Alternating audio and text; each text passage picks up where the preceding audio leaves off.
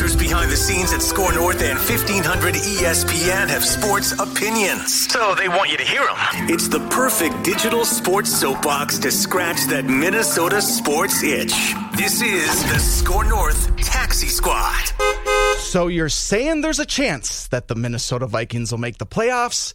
But if we're being honest with ourselves, maybe it'd be best if they didn't make them whatsoever and focus on the 2024 draft. Welcome into the Score North Taxi Squad, everyone. You can find us on the Score North, the YouTube channel, scorenorth.com, the Score North mobile app, and Apple and Spotify. My name is Jason Stormer, along with Artis Woods and AJ Fredrickson. Happy New Year, everyone. Thanks for joining us here as we kick off 2024. But unfortunately, our Minnesota Vikings couldn't ring in the new year in a positive way whatsoever after getting absolutely obliterated by the Green Bay Packers 33-10. But gentlemen, hopefully you guys are ringing in the new year on a positive note. How are you feeling now that the calendar has flipped to the year 2024?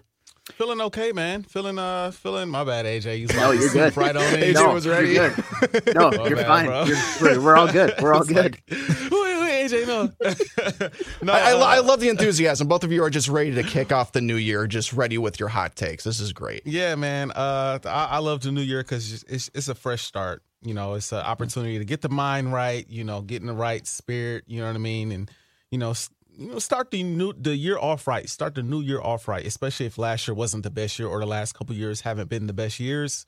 This is an opportunity to start fresh, and it's a beautiful thing. So that's how I'm walking into it and feeling pretty good, man. Feeling really upbeat. Obviously, we'll get into some football stuff that doesn't have me feeling as upbeat. Actually has me quite annoyed. But that's life. That's life. Happy New Year, everyone. That's football. Hey, that's sports for you. So it is what it is. Yeah, after this last Sunday's game, I think I tweeted something along the lines of like, the good news, we don't have to deal with any more Vikings football until next year. The bad news is next year is in about 83 minutes. It was about an hour and a half away at that time.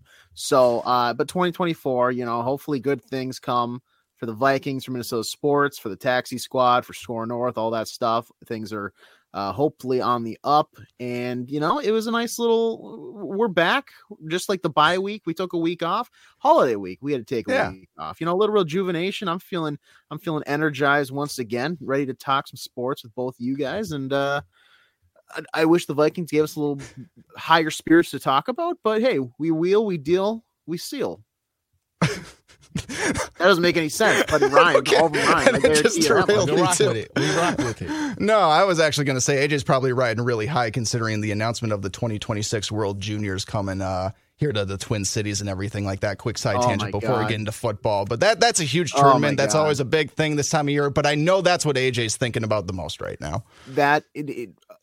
Artists, are you familiar with the World Junior Championships whatsoever or no? Not really.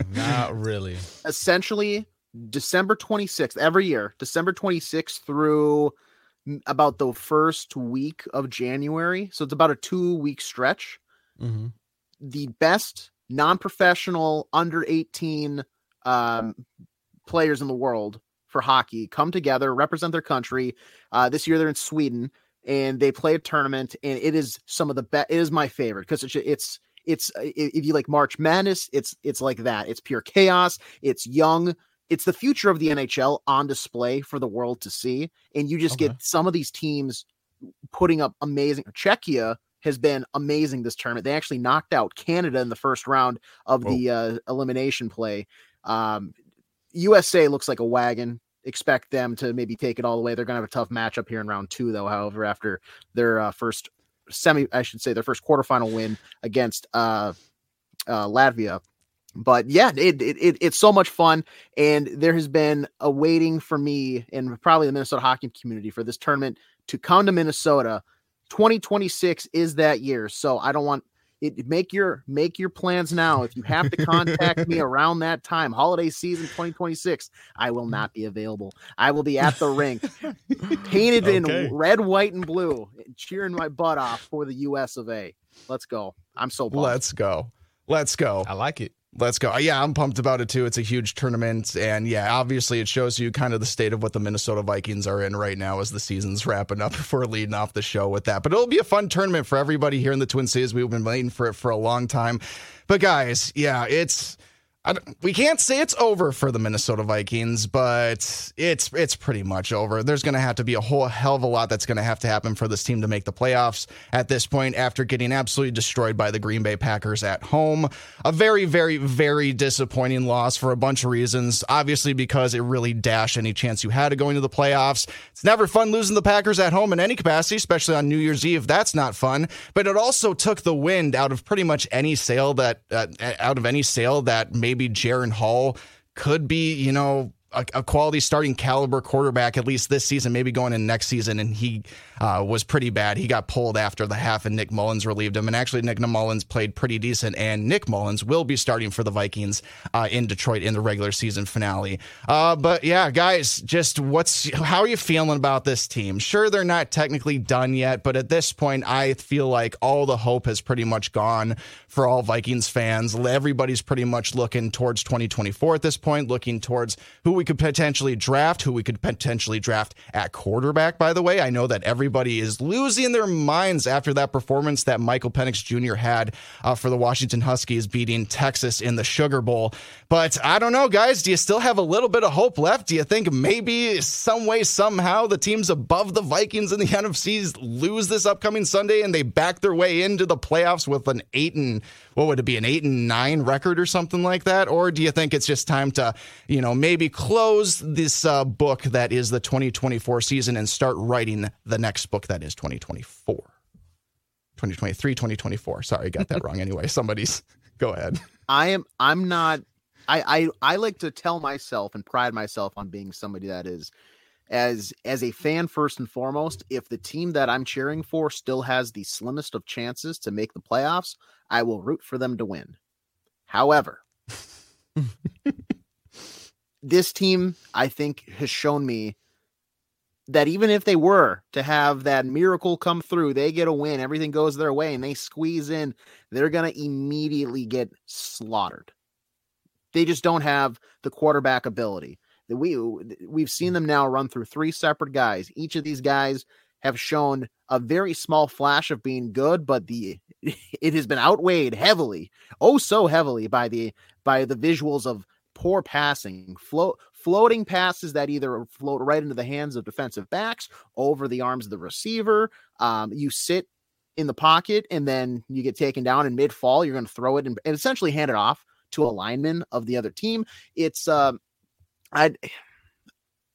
still going to say that I would like them to win this Sunday, but I'm not going to be upset when they lose, because they're not.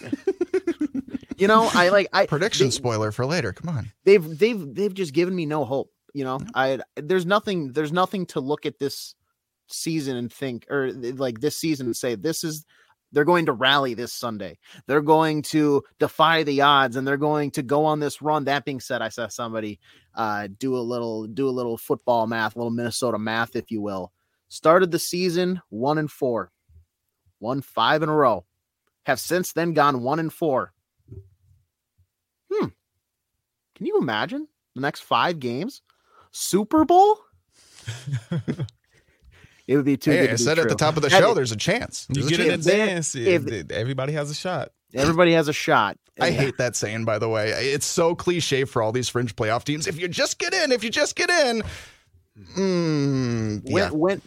Honestly, this is more of a genuine question. When is the last time like a team like that looks bad and they just click right at the end of the season? They get in and they scrape into the wild card, and now they go on this unbelievable run and they defy the odds and they beat the powerhouses and the juggernauts and the contenders and the front runners.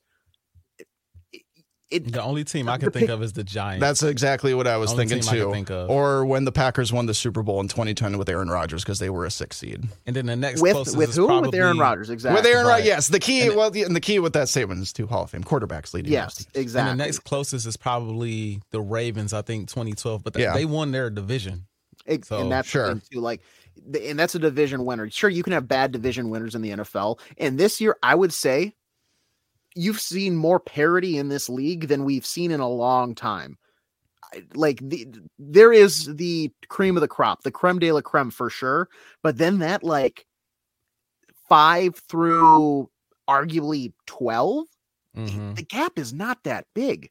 However, I don't think the Vikings fall within that top 5 through 12 by any means. I think if they were to get in, those teams are going to look like Goliaths against a David, which is dressed in a Vikings headwear. So I don't have too much hope regarding this Sunday. Would it be in their best interest to lose? Yes. But just because there is technically a sliver of hope that they can make the playoffs, I have to almost force myself, and I'm not proud of it, to say rah, rah, rah, VIKINGS. Skull, bum, bum, yeah. skull. It's going to be a painful Sunday either way, because you either watch them lose and hey, then you're hoping for, I think they can jump up as high in the draft as 9th, which would be massive, or they win and things don't go their way and you're like, well, what the heck was that for? And then they fall, I think, as low as I think 12th is the lowest they can go, which is where they're at now. Which is not bad, but it's just also not great given how this draft looks. And then they win and they get in and it's like, oh my God, they had a chance. We're gonna, and then they lose. You know, if this team had Kirk Cousins, we'd be having a different story, but it's not the story we're reading this year. So. Yeah, I mean, my biggest takeaways are, where has the defense been these last couple of weeks? Thank you. Where has the defense been? This defense that we've raved about for weeks on end. It's been one of the best defenses in the league for, I say, a vast majority of the year. They've had some really great games. They pitched a shutout one game, and the last 2 weeks, both games at home, if I'm not mistaken, 30 points against Detroit, 33 against the Green Bay Packers. These are division rivals. These are rivalry games. You're giving up 30-plus points in both football games. Again, where's the defense? I think that's the biggest issue that I personally have, and where I lose all faith personally, because one thing I felt like I can hang my hat on with the Minnesota Vikings is they're going to play defense. They're going to limit you to a certain amount of points. Yes, they have, backup quarterbacks in. Yes, they have guys in that, aren't proven at XYZ. They might throw some interceptions. They might fumble. They might have some turnovers here and there. Things might not go right on offense, but that defense is going to keep them in the game.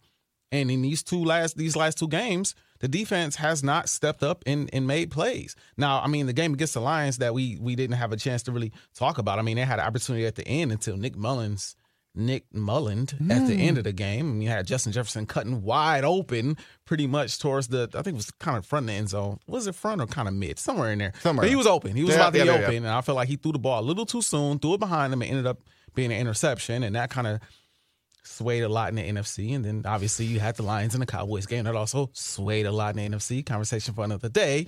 Maybe today. Who knows if we get into it. But all in all, when it comes to the Vikings, at this point, what can you say? I applaud the fact that you lost Kirk Cousins. You lost Justin Jefferson for a large part of the season. You gave it your best shot. You went on a bit of a run. You had an opportunity, but you kind of folded towards the end. Jaren Hall, did I miss something? Did Jaren Hall get hurt at halftime? No, they just pulled him. So they just flat out pulled him. I didn't like it. You didn't like his performance, or they got pulled? I didn't like either, but I didn't like the fact that they pulled him. Okay. Should have kept him in. Yeah. Truthfully, you're down 23-3.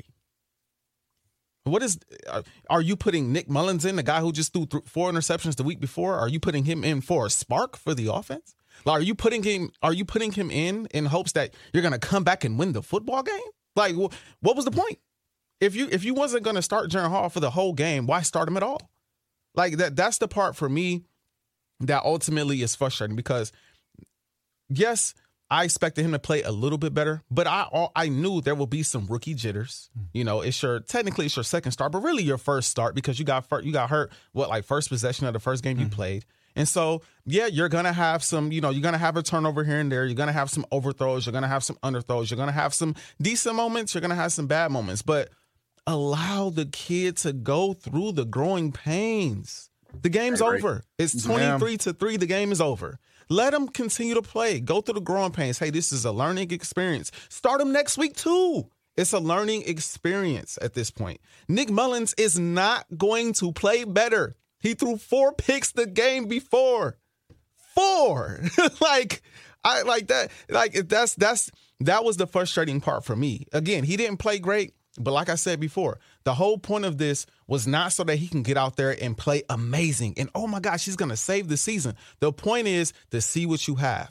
What this did, though, it tells me that they saw something in camp or they saw something in practice. They decided we're gonna give it a shot, and then they saw what they felt like they needed to see, and they pulled them again.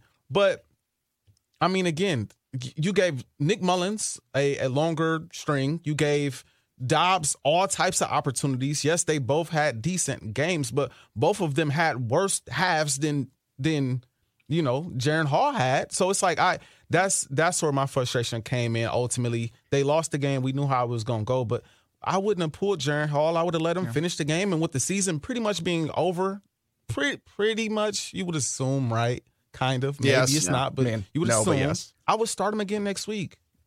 Why is the tone changing so quickly where you're giving a long leash to Josh Dobbs and you decide to stick with him after the bye, but then Jaren Hall gets the yank at halftime? That's halftime. That's my confusion there. Yeah. And I understand KOC's reason. It was like, other teams had given up on him. And granted, he had won them games. He came in against Atlanta and he kind of wowed me. We saw him have sparks. So I guess there's that argument, but just like Artis just said, it's a rookie. There's going to be stuff. And granted, I mean, did the O-line protect him super well? No. You could make the argument neither turnover that he had was his fault. The interception was a little behind the tight end. I give him that. That was a bad ball. But it's a bad. But it hits your hands. It's a pass you're supposed to catch, bro. It was behind you. It was. I hear. That's the rule. But you catch that ball. I hear you. I agree with the first one. See, I wasn't too mad that he got pulled because, frankly, the play that sticks out in my mind for the whole game with Jaren Hall was that throw over the middle that completely fluttered. It just looked like it came out of his hand wrong. It didn't get tipped at the line of scrimmage. It just looked like it just slipped out of his hand or something, and it was not a professional pass whatsoever. There was no wide receiver around anyway either. It was a terrible pass, and so I'm guessing the reasoning for KOC and the coaching staff to make the switch was because I guess you can make the argument that Nick Mullins took over for Josh Dobbs in the Raiders game and was able to lead the Vikings to a victory, even though I don't think any serious Vikings fan really considers that 3-0 win against the Raiders like a pinnacle victory of the Vikings season or anything like that. So I'm guessing that was the reasoning behind it. I also know there's been so much made over the last several years now about the mental conditioning of rookie quarterbacks and just how quickly people think that they can get quote unquote ruined or whatever. And so I could definitely see another angle that the coaching staff had was, well, even if we could give Jaren Hall an opportunity to rebound from this, we only seeing it getting worse for him. So then what's the point in leaving him in there if it ultimately is only going to keep doing more damage to Jaren Hall's development, which I am in the camp of nah, I mean, good NFL players need to know how to rebound from bad performances, even if it's just for a half. So I'm in the camp as well. I probably would have left him in to continue to see what we got, especially because we were already down so much to the Packers. We weren't putting up a comeback. Go ahead, Artis. To a competitor, it's worse to pull him at halftime than it is to leave him out there and try to figure it out. It's worse to get benched. First NFL, I believe so. My first NFL start, I have a good drive. I get knocked out with a concussion. My second NFL start, I come in the first half. I throw an interception. What was it? His second pass of the game or something along those lines? Second or third pass. I throw an interception, bad ball. Maybe should have been caught, but I could have threw it better. I have, there's a strip sack that occurs. I go into halftime, maybe still with the mindset of all right, this is ugly, but let's just see if I can have a better second half. We've seen crazy things happen in the NFL. This is the Green Bay Packers. Their record isn't, 14-0 or 15-0. And, this defense isn't top 5. You know what I mean?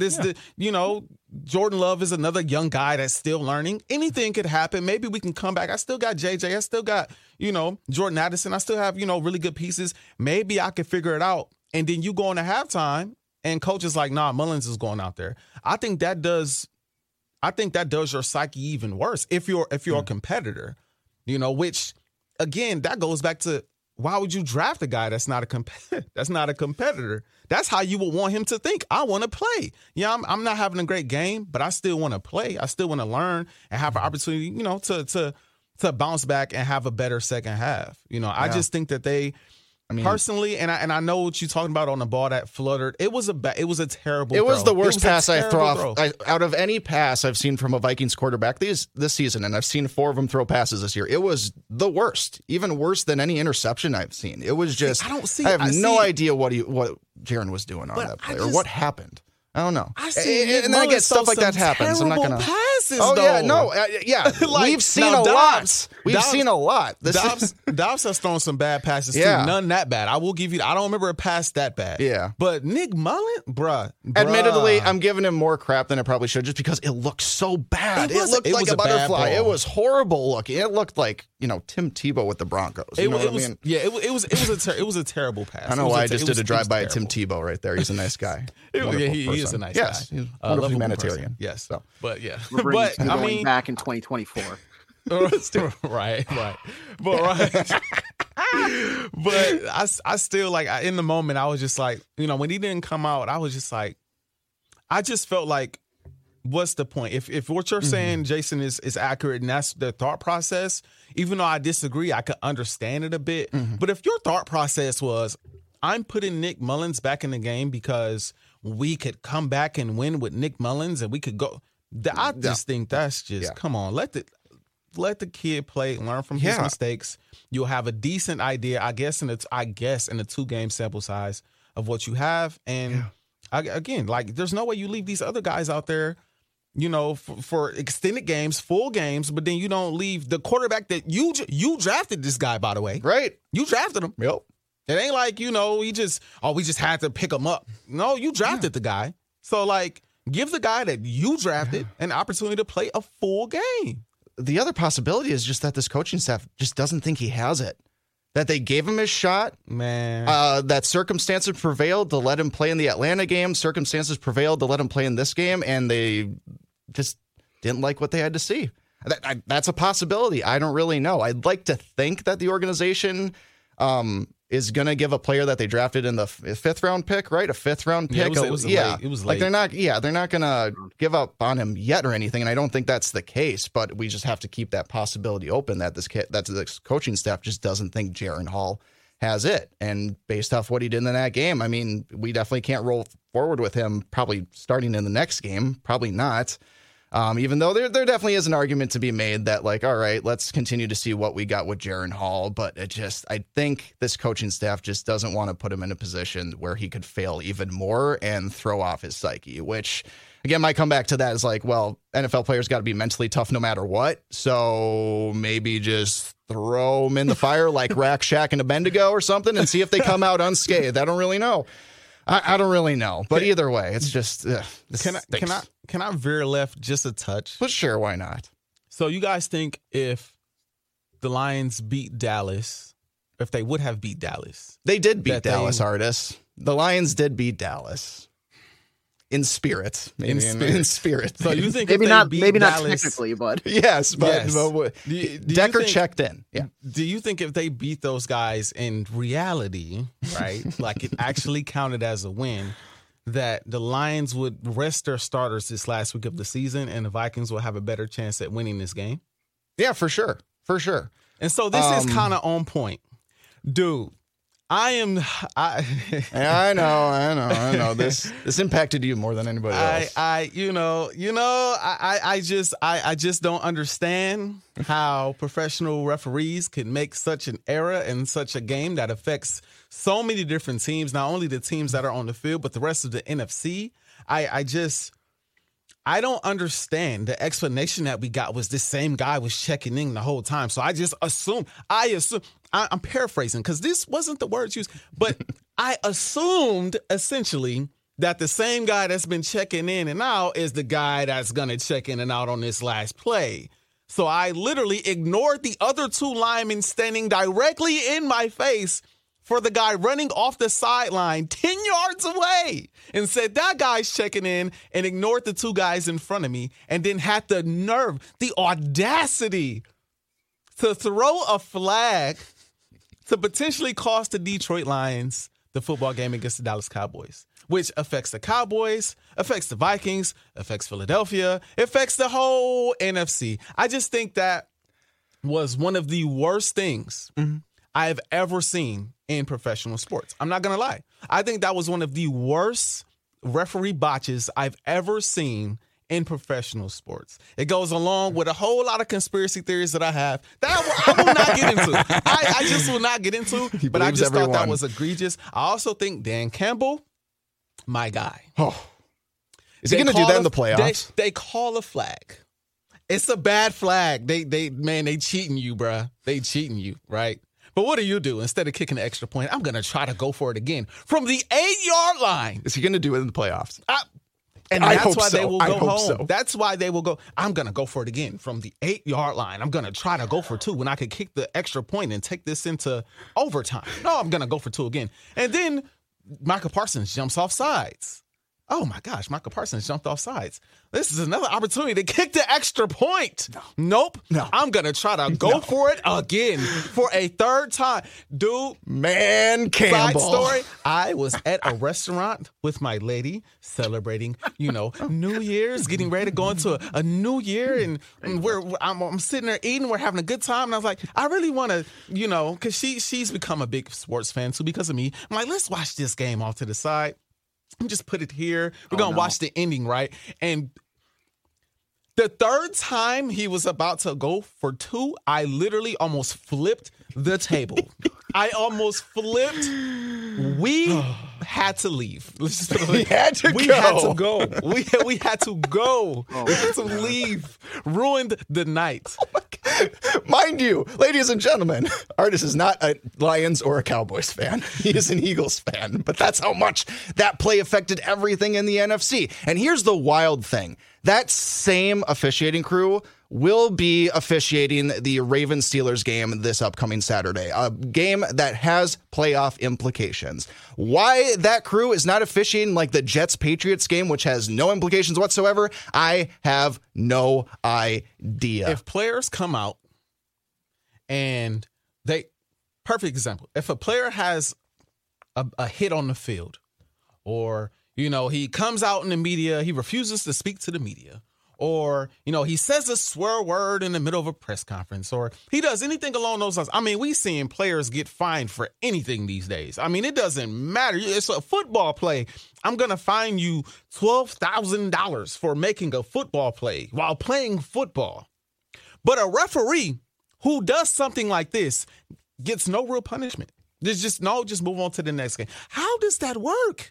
You directly affected lives here, okay? You affected lives, okay? Lives, all right? There are people who watch the game that are affected. There are the players on the field, the coaches.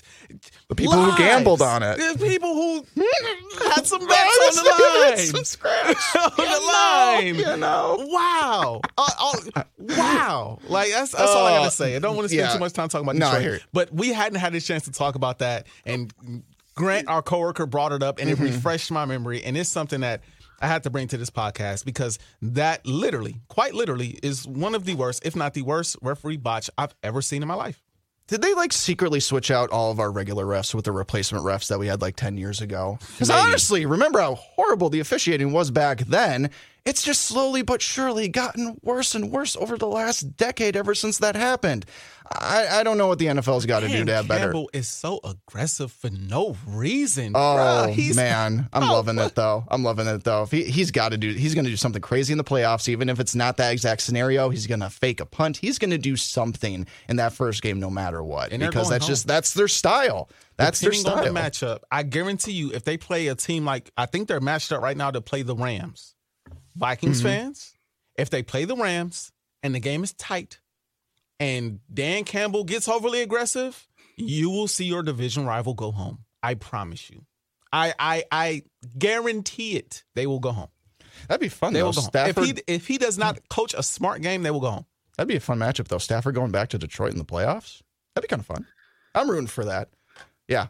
Anything else, Artis? Anything else you got stuck in your craw? I mean, you're on fire right now. I'm not as fired up as you are whatsoever. But again, it impacted your team more than it did mine. Even though you're right, it was a ripple effect throughout the entire NFC. It was absolutely wild.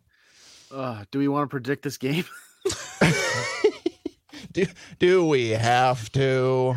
Is there any chance that Artis and I can catch you in this season? No, I clinched, and we didn't predict the Packer game either. I don't know what you guys thought the result would be of that, but no, I'm pretty sure I had a 3-game lead over you guys. In the lineup, I would have picked the Vikings. Honestly, I would have picked the Vikings. I was leaning Packers, I'll be honest with you. But I say that in hindsight, so, can't really doubt me. Yeah, let's go ahead and predict it. I don't even know the line for this game. Let me take a look. It's not going to be in favor of the Vikings, and it's not 3.5 for Detroit. The over-under is 45.5. Guys, the regular season finale for the Minnesota Vikings. Do you think that they can squeak out a W here and keep the playoff hopes alive? Or do you think they're going to lose and it'll be officially the end of the 2023 regular season? I'll start because I kind of ruined it off the top of the show with my opening remarks on Sunday's game.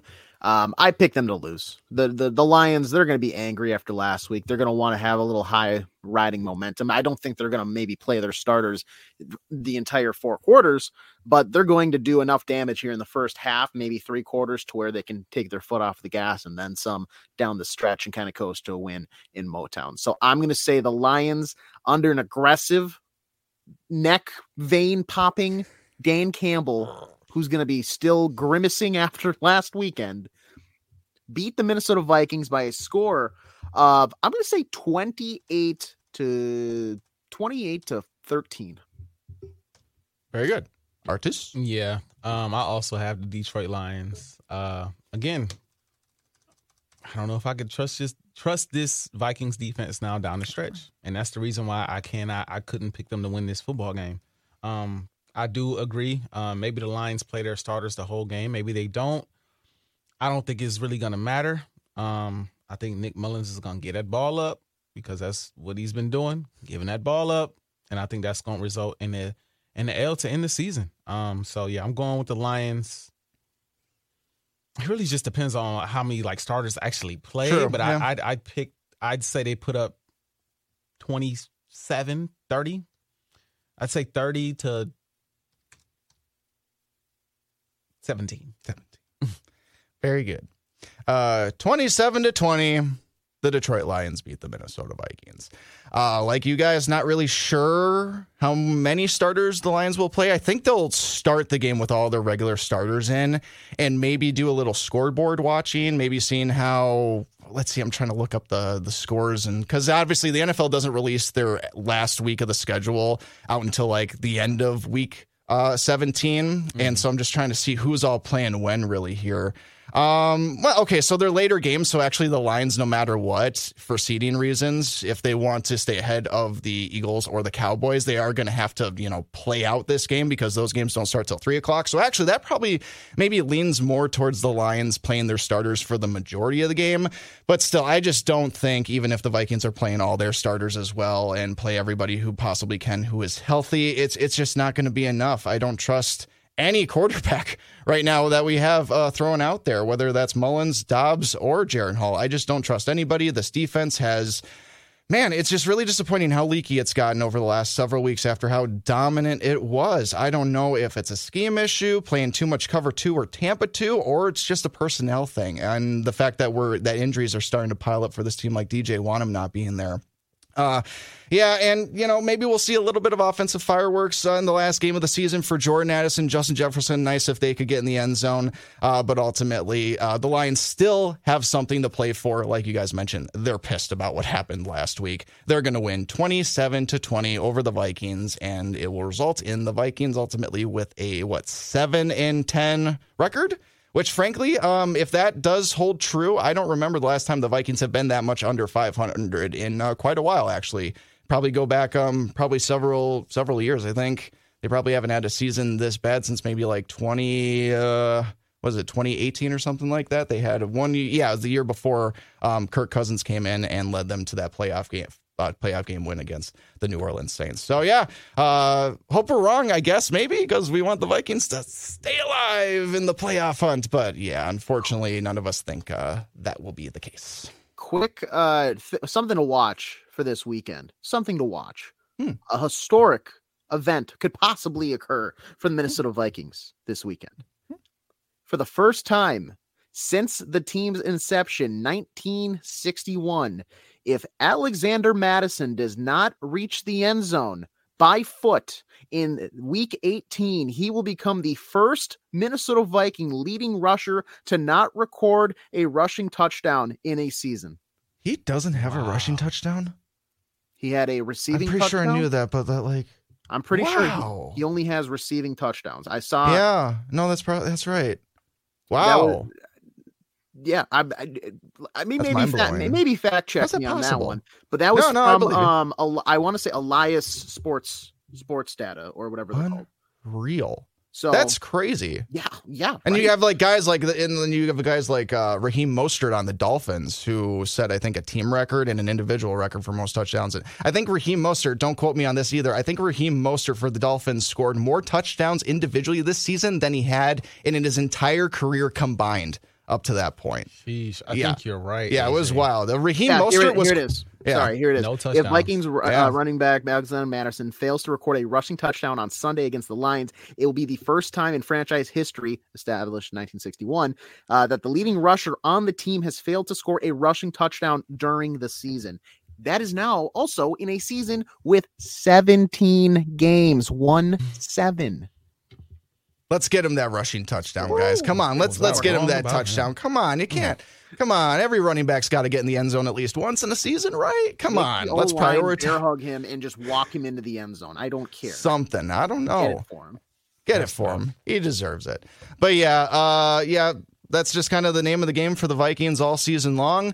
They've been towing the line all year of playoff competitiveness and, maybe building towards next year. So we'll see what happens to the regular season finale. Speaking of towing lines, hey, Artis, was LeBron's foot on the line or not? No, hold on. Let me actually shed some light about this.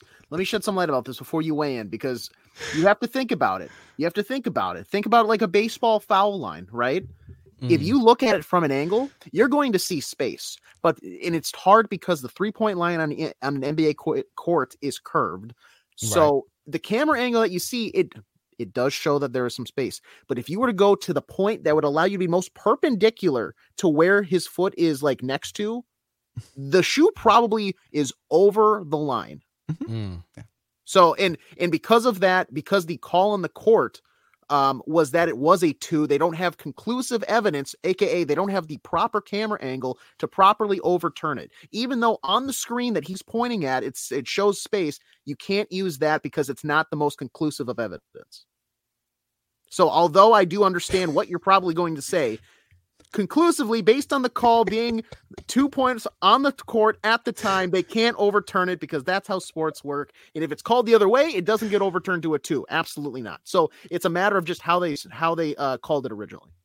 I think AJ should be an NBA referee. Because first of all, you just explained that perfectly well. But now that NBA referees get on camera and explain all the fouls and everything like that, you just did that flawlessly. I think you should get some pinstripes, AJ. I don't know. I think you're missing your calling here.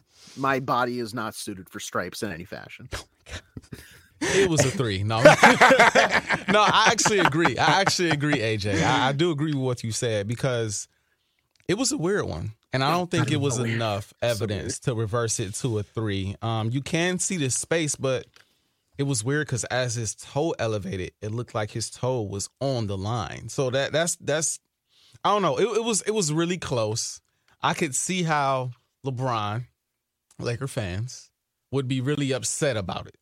I wasn't, because I could get how that's not a 3. Mm-hmm. I'm more so looking at LeBron like, bro, how do you not make sure your foot is clearly behind the line?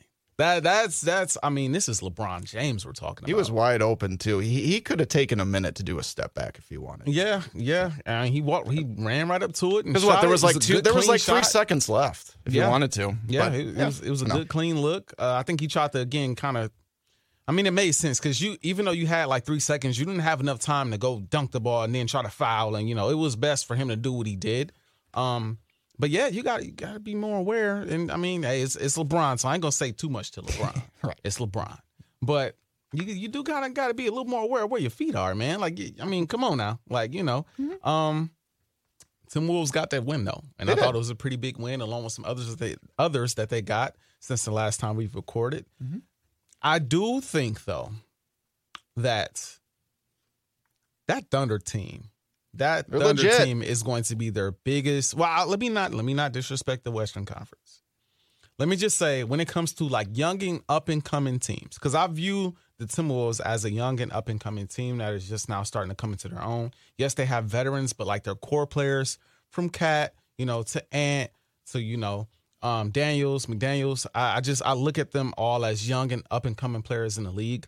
That OKC team is a team to watch because when they played OKC last, they got smoked 106-129. And that boy Shea and Chet and Dort, them guys can play. So I wanted to see more out of the Wolves in that game. That was slightly discouraging, but discouraging from the standpoint of I'm viewing this team like it is a team that has potential to go to an NBA Finals. Mm-hmm. Yep. At the very least, has potential to go to a conference finals and has potential in the upcoming seasons to really like be that team and beat in the West. And now I'm looking at OKC, like, even though they're number 2 and they're still behind the Wolves, they're going to have a fight on their hands when they see that team again. But that's going to be that playoff series, because I do believe if everything keeps going the way it's going, they're going to play each other in the playoffs this year. That would be one exciting playoff series that the Taxi Squad would have to attend. Oh, yes, absolutely. Ooh. Yeah. Right now they're 100%. They're looking like the biggest rival. Right. Here you go. Here you go, Phil. I had to make a couple phone calls. And artists, I mean, please. Right. Please let us go. We don't want to play face value. It's okay. But yeah, I mean, this OKC team is in your division 2, artists. You're going to play them a lot. You're going to play them a lot. So we're going to get a lot of fun matchups throughout the rest of the season between these two. And I said at the beginning of the year that I wanted Ant to take the same leap that Shea took last year. Now, Shea's taken an even bigger leap this year. I mean, this guy is going to be first team All-NBA. And I feel like he's just developed such a smooth career under everybody's noses. And then here's Oklahoma City. And a lot of that also has to do with getting a complimentary piece like Chet Holmgren. But still, this Wolves team is, still vibing with it. Sure, they lost to the Knicks. Granted, the Knicks just traded for OG Anunoby, and that was his first game. So MSG was a little bit hyped for that kind of thing. So maybe there was just an extra spark for the Knicks that afternoon, I believe they played. And they're playing the Pelicans actually right now. They're in the first quarter at Target Center as we speak. But yeah, this is another tough stretch of the schedule too. We've kind of moved past that 16 straight stretch of over 500 opponents, but we still got another tough one here with, I believe, matchups coming up against the Rockets. I know the Celtics are in there as well. I'm pulling it up right now. Yeah, Dallas and Orlando too, before you finally get a break. No disrespect here by playing the Portland Trailblazers. But yeah, it was another solid week for the works. What was that? Disrespect them. That's fine. Disrespect them. Sorry. It's you should have put better pieces around Dame throughout his entire career. I mean, come on, what are you doing? You should have drafted Kevin Durant instead of Greg Oden. What are you doing? And they also that one was that was really, a tough one, though. Really. Okay, yeah. I mean, Greg Oden was awesome. Greg was cold. Yeah, he was cold in college. And who did they draft over Michael Jordan too? Man, I'm going back. Portland's really screwed up a lot of stuff. Ooh, that's they drafted. I forget who it was. Well, there were 2 players drafted before Michael Jordan, but one of them was Akeem Olajuwon. So I'm not going to knock the Rockets too much for that. They won a couple titles in the 90s with Olajuwon, but only because Jordan retired. Anyway. Wolves are rolling, Ants rolling, Cats rolling, Rudy's still playing elite defense, even though that Harkenstein, I don't know his name, the Knicks center or whatever, but number 55, he kind of looks like Luke Herringody, the old Notre Dame center from back in the day. I think he played for the Knicks. He had like 4 blocks on Rudy in the Knicks game. It was absolutely ridiculous. I don't know what it is. Yeah, I don't know what it is about him, but he's the antidote to Rudy Gobert, apparently. But still, Wolves, I'm not concerned at all.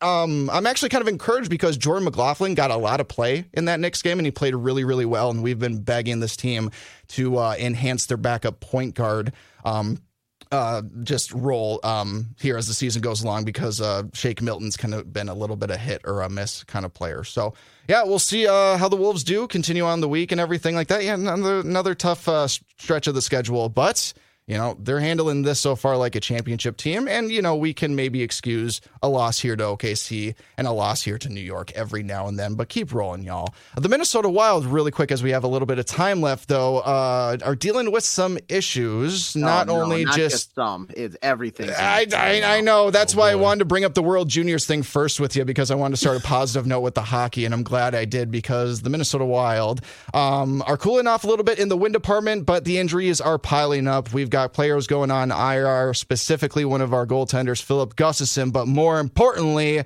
Kirill Kaprizov as well. Now, I've heard reports that this may not still affect the original 1 to 2 week timeline of when Kirill could potentially come back, that this is more just an arbitrary move more than anything else. So hopefully, even though he's put on IR, Kirill Kaprizov can still come back in that original timeline. But still, this does not do any favors to the Wild, who still aren't seemingly able right now to move up in the standings and still find themselves in that 4 to 5 to 6 point range, back of the second place wild card team at the moment. Yeah, so here's the current injured reserve of the Minnesota Wild. Jared Spurgeon, the captain. Kirill Kaprizov, highest earner on the team, bona fide superstar. Jonas Brodin, arguably the second best defenseman on the team. Now because Brock Faber has entered the chat. Philip Gustafsson, phenomenal last season after acquiring him in a trade. Number one goalie. Matt Zuccarello. A little he was as much as I want to say underwhelming, he wasn't. He's been phenomenal. I think under the radar good, just because he was putting up the points. He was averaging 0.89 points a game or something like that. He had an unbelievable stretch before he got injured. It's nobody going on IR is a small fish. Everybody that's getting hurt is an important player for the club. And what we saw the past couple of nights here, they've lost 3 straight in regulation, 2 of those to division rival Winnipeg. Last night it was against Calgary, a 3-1 loss. Matt Boldy, Marcus Johansson, kind of the guys that are supposed to be stepping up, just aren't. They need to get the train moving. Marc-Andre Fleury played well enough to win them the game last night. It's just Jacob Markstrom on the other side, fresh off of him returning from injury. Actually, he played phenomenal. He had 2.5 goals saved above expected. So he pretty much robbed the Wild of a win, so to speak. But at the same time, you have to say the Wild need to finish some of these chances more. They played very well in the middle frame in the first 10 or so minutes of the third period. But for a team that played Saturday and Sunday, had Monday off, and then returned on Tuesday, the final 7 minutes, especially the final 3, this team looked like they were skating in mud. They just looked dead tired. And it's not like they lost the passion to try to win. It's not like they gave up. It's just, they were just tired. They were just flat out tired. The final 3 minutes, they were trying to get offensive zones pressure set up just to get the extra attacker on, get Fleury off the ice. They couldn't set up the zone. It was some of the sloppiest passing, skating. It was slow moving. It just was not looking good. It was probably the easiest closeout of a game I've ever seen in terms of the Flames. They just sat back, intercepted the puck. Eventually they iced it with an empty netter, but there was no point in that final 5 minutes that I had any positive feeling that they were going to tie this thing up and force it into overtime. So unfortunate, but I will spin zone this real quick with PWHL Minnesota. They kick off their first game of the season. PWHL started yesterday, but Minnesota over in Boston right now. They're currently leading 3-1. This team looks incredible. They look incredible. How's their power play unit? I think they're 0 for on the night to my knowledge. They've had a couple chances that I've seen. Okay. I've kind of been watching in the background here, but they were winning 2-0 at the end of the first. It's now 5 minutes to go in the second. They gave up a goal, but then immediately Grace Zoomwinkle answered back. So it's been a pretty good showing from them so far. I didn't really plan to maybe go check them out on Saturday when they have their home opener, but I might have to now. Saturday, 2:30. Where's their rink? What rink are they playing at? The X, baby. They're playing at the X. They're playing at the X. All right. Who's doing Let's Play Hockey? That's my next question. They got to have somebody out there. I volunteer AJ Fredrickson if nobody else has stepped up at this point. I feel like I can't say that. No, they're hosting Montreal 2:30 on Saturday. I might go check it out. A little matinee action on a Saturday. Yeah. Good luck to them. Fantastic. And good luck to the Wild moving forward. Hopefully they can string together a couple wins here in the next week. I don't know, AJ. Last thing for me. You and I might have to personally travel with the Wild when they go up to Winnipeg just to be bodyguards for Kirill Kaprizov. At this point, you and I can't let anybody in that town touch him. It's absolutely ridiculous. I was just gonna ask, what's going on with him? Because last time I checked, he was healthy and he was starting to look good. He was just coming back off injury reserve, if I'm not mistaken, and now he's right back on injury reserve. Is it the same injury? Is it a different injury? It's a different injury this time around. So the last time that they were up in Winnipeg late last season, he had a gentleman who was like 6'6" and had about 40 pounds on him.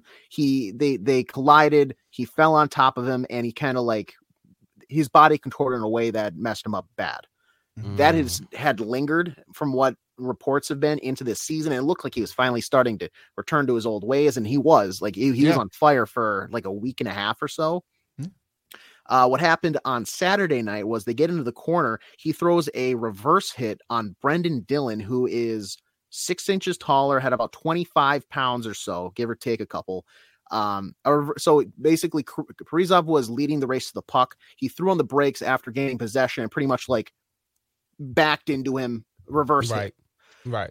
Brendan Dillon did not like this whatsoever. So he went into the corner and gave 2 cheap shot cross checks to like the unpadded kidney area, like right above the breezer, right below where the protection would be. The first one didn't really phase Kirill. The second one, he went down and like you could tell was laboring. He got up, gave like a pretty vicious whack and let Dillon know, but then he skated the length of the ice trying to stay with the play.